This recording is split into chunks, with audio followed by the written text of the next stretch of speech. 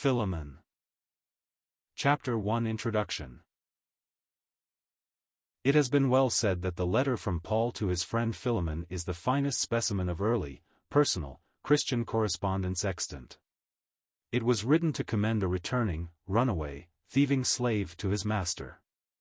With characteristic generosity and a deep sense of the importance of maintaining a standard of righteousness, Paul offers to be surety for this man, Onesimus, and agrees to meet every responsibility as to his past evildoing. He knew that the life of Onesimus had been changed completely by divine grace, and so he unhesitatingly requested Philemon to receive him, no longer as a slave but as a brother in Christ. Luther said, "We are all God's one simi." For in this incident we have a striking picture of our lost condition by nature and practice and of the activities of divine grace on our behalf. The letter sets forth most beautifully the great truths of forgiveness on the ground of the expiatory work of another and acceptance in the Beloved. In Philemon himself we have an excellent example of what Christianity could do for one who was, doubtless, a heathen idolater before he was brought to know Christ, but in whom the love of the Spirit was manifested richly after he was brought to a saving knowledge of the Lord Jesus. Apparently, he was converted through the personal ministry of Paul, although the apostle had never visited Colossae where Philemon resided. Although so definitely personal, this letter is as truly part of the inspired Word of God as any other portion of the Scriptures. But inspiration leaves room for the writer's personality to manifest itself, and in this intimate epistle we get a wonderful view into the very depths of the apostle's heart. It is a remarkable thing that so large a part of the New Testament is made up of letters, a form of literature which leaves room for the most simple, homely touches and which stands in vivid contrast to heavy theological treatises. It is as though our God and Father would speak to our hearts in a tender, familiar manner, calculated to win our fullest confidence. This letter may have been written by Paul while in prison in Caesarea, as some think, but more likely in Rome. Onesimus, a bondman of the household of Philemon, had run away after robbing his master, and, in some way, had come in contact with Paul, through whom he was led to Christ. He felt he should return home to Colossae and submit himself to Philemon, so Paul wrote this letter to explain matters clearly. Paul was not a recluse. Though in some respects he lived a lonely life for the gospel's sake, 1 Corinthians 9 verse 5, foregoing the joy and comfort of wife and home that he might be freer to go about preaching the word, yet he was a man of deep emotions and of very sincere affection. He valued Christian fellowship. He rejoiced when those he loved in Christ labored with acceptance and lived well to the glory of God. He was deeply pained when any turned away and made shipwreck of their discipleship, 2 Timothy 4 verse 10. His personal letters show how deep was his interest in others and how fervently he loved his converts and friends. Read carefully this epistle, with these considerations in view, and you will see how true it is. This letter furnishes us with one of the most delightful pictures of the grace of God, as revealed in the Gospel, that we could ever expect to find. Like Onesimus, we have all wronged our rightful Lord and Master. We have misused his mercies, trampled on his grace, and robbed him by applying for our own selfish purposes that which he has entrusted to us to be used for his honor and glory. But the Lord Jesus has paid all our debt, discharged every obligation to the broken law of God. Now we can come to the Father in his name, assured of a welcome, and knowing we shall not only be forgiven, but also that we are now accepted in the Beloved and brought into the very family of God. It should ever be our happy privilege, as it is our great responsibility, to manifest the same grace to others as that which has been lavished on us. Chapter 2 Christianity and Slavery. Philemon 1-25. The spread of Christianity did not drive slavery out of the world all at once. But from the beginning it established a new conception of human values, and Christian masters learned to esteem and treat their slaves as brothers and sisters in Christ. Under Roman law it would not have proved a kindness, in all circumstances, to free the slaves.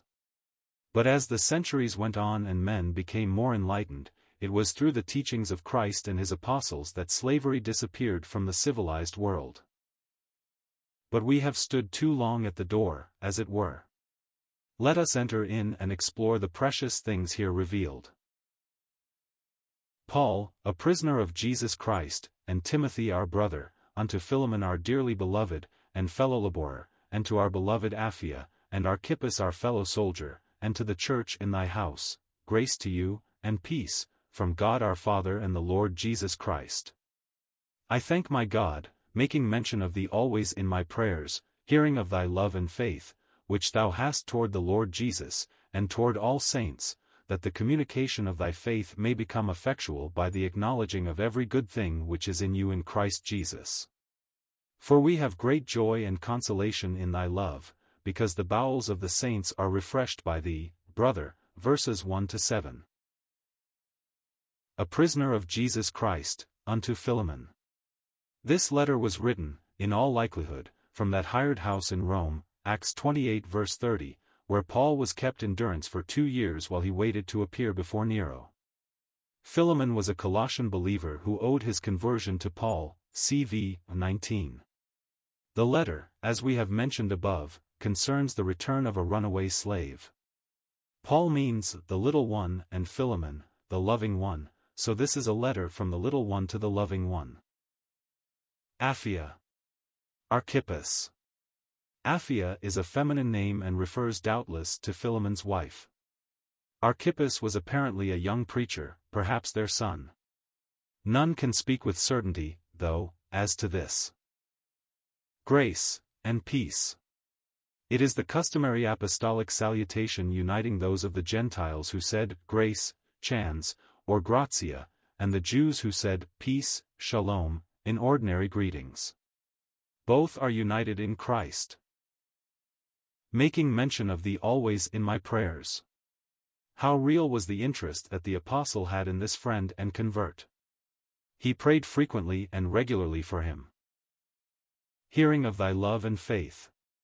The two went hand in hand. Philemon's genuine Christian character was well known. Paul rejoiced in the way others spoke of his friend's true piety. Faith works, or, is manifested, by love.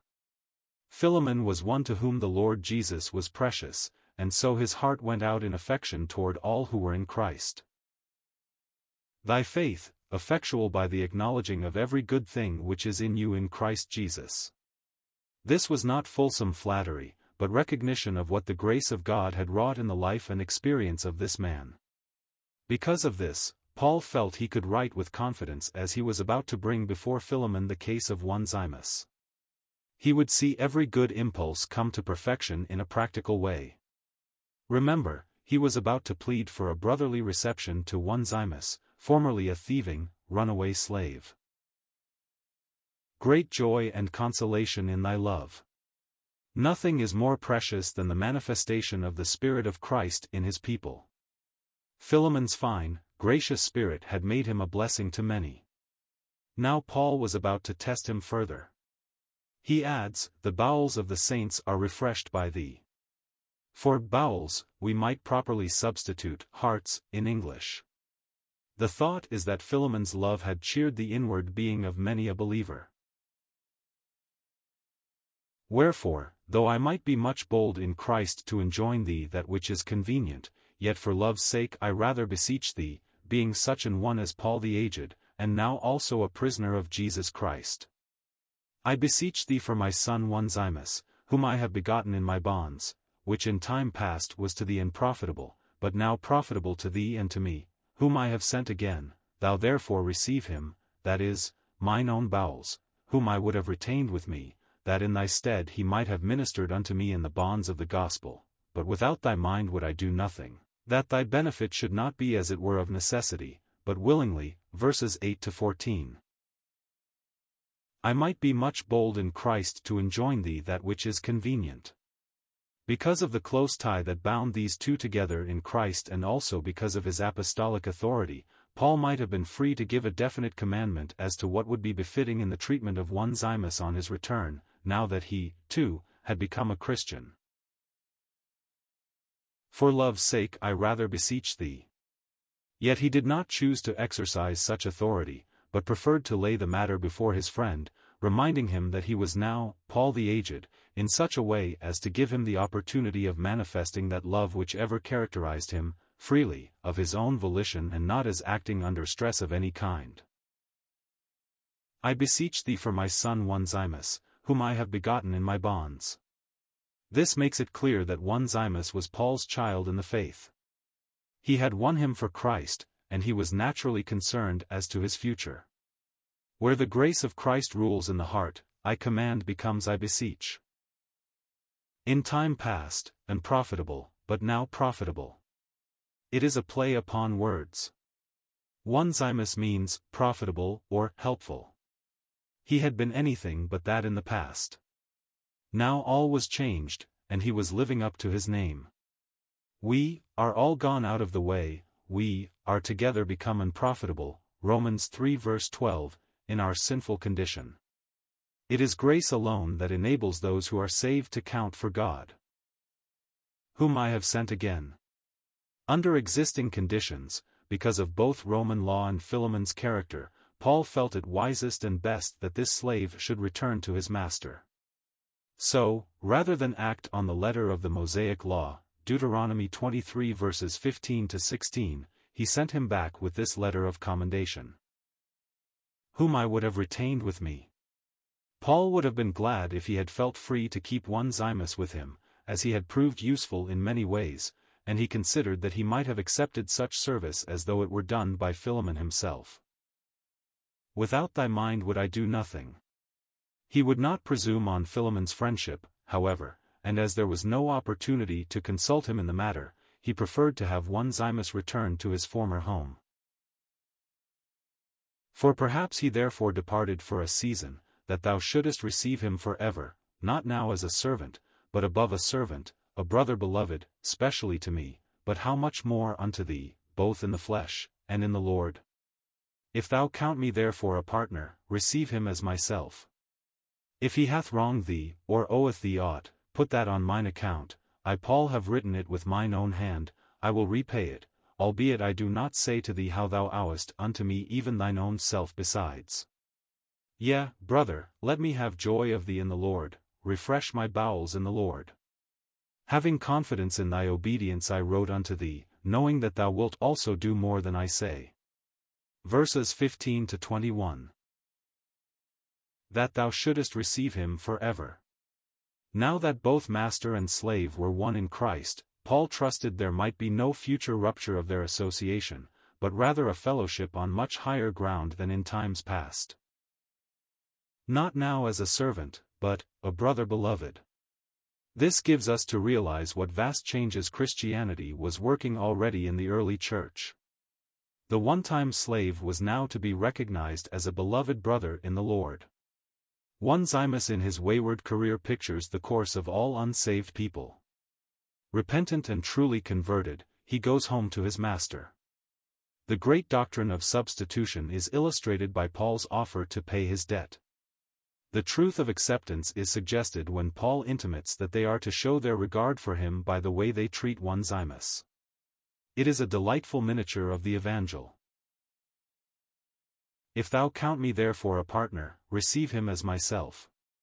What a beautiful picture is this of our acceptance in Christ.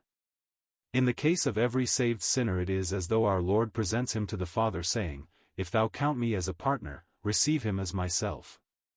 We are complete in him, Colossians 2 verse 10, for, as he is, so are we in this world, 1 John 4 verse 17. He says to the Father, Thou hast loved them, even as thou hast loved me, John 17 verse 23. How foolish Onesimus would have been if he had thrown away Paul's letter and undertaken to plead his own case. There can be no greater folly than to ignore the mediatorial work of Christ and seek to approach God in one's own fancied merit. If he oweth thee aught, put that on mine account. It is evident that Onesimus had robbed his master. Paul offers to settle everything for him even as our blessed Lord paid all our debt upon the cross that we might be justified from all things. Thou owest unto me even thine own self besides. Delicately, Paul reminds Philemon that it was through him that Philemon had been brought to know Christ. Thus Paul felt sure he could count on Philemon acting now in accordance with his wishes. Let me have joy of thee in the Lord. Loving compliance with the apostle's request on the part of Philemon would gladden the heart of him who was a prisoner for the sake of Christ's name. When one has been saved by grace, it is to be expected that he will walk in grace toward others, even to those whom he feels have mistreated and deceived him. Knowing that thou wilt also do more than I say. Not for a moment did Paul doubt but that Philemon would do that which had been asked of him. He did this with the full assurance in his own heart that he would not be disappointed, but that Philemon would go even beyond what was requested in true Christian charity and brotherliness. So the letter was committed to one Onesimus, who wended his way back to Colossus, assured that all would be forgiven and his would be a new standing altogether in the household of his former master. But withal prepare me also a lodging, for I trust that through your prayers I shall be given unto you. There salute thee Epaphras, my fellow prisoner in Christ Jesus, Marcus, Aristarchus, Demas, Lucas, my fellow laborers. The grace of our Lord Jesus Christ be with your spirit. Amen. Verses 22 to 25. Through your prayers. Paul confidently expected his acquittal, and believed he would be free again to visit his friends and minister among them. He counted on God answering the prayers of many on his behalf. Nor was he disappointed, for according to the most authentic records that have come down to us, he was set free when he appeared before Nero and permitted to labor on in the gospel for several years before he was rearrested. He was then taken again to Rome, where he was incarcerated in the Mamertine dungeon, and after official condemnation he was beheaded as a martyr for the gospel of Christ. Epaphras, my fellow prisoner. This was the man of God who had come to Paul from Colossus, bringing an account of the love of the saints and also of the efforts of certain teachers of evil doctrine to pervert this young church. See Colossians 1 verses 7-8, 4:12. He seems to have shared Paul's imprisonment for a time at least, whether voluntarily or otherwise we are not told. My fellow laborers. The four names mentioned are all of real interest.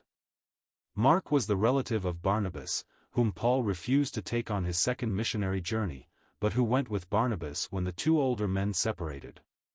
In the years that followed he had lived down his early lack of reliability, and Paul now valued his fellowship and testimony. See 2 Timothy 4 verse 11. Aristarchus was a devoted friend to Paul, and at this time he was also a fellow prisoner with him. Colossians 4 verse 10. The names of Demas and Luke, the beloved physician, are here linked together, as also in Colossians 4 verse 14. Alas, later on they were separated because of Demas' defection. He forsook Paul the prisoner because he loved this present world. 2 Timothy 4 verse 10. The grace of our Lord Jesus Christ be with you. It is the customary Pauline salutation, emphasizing the grace whereby alone we are saved, and which was the distinguishing mark that authenticated all the apostles' genuine letters.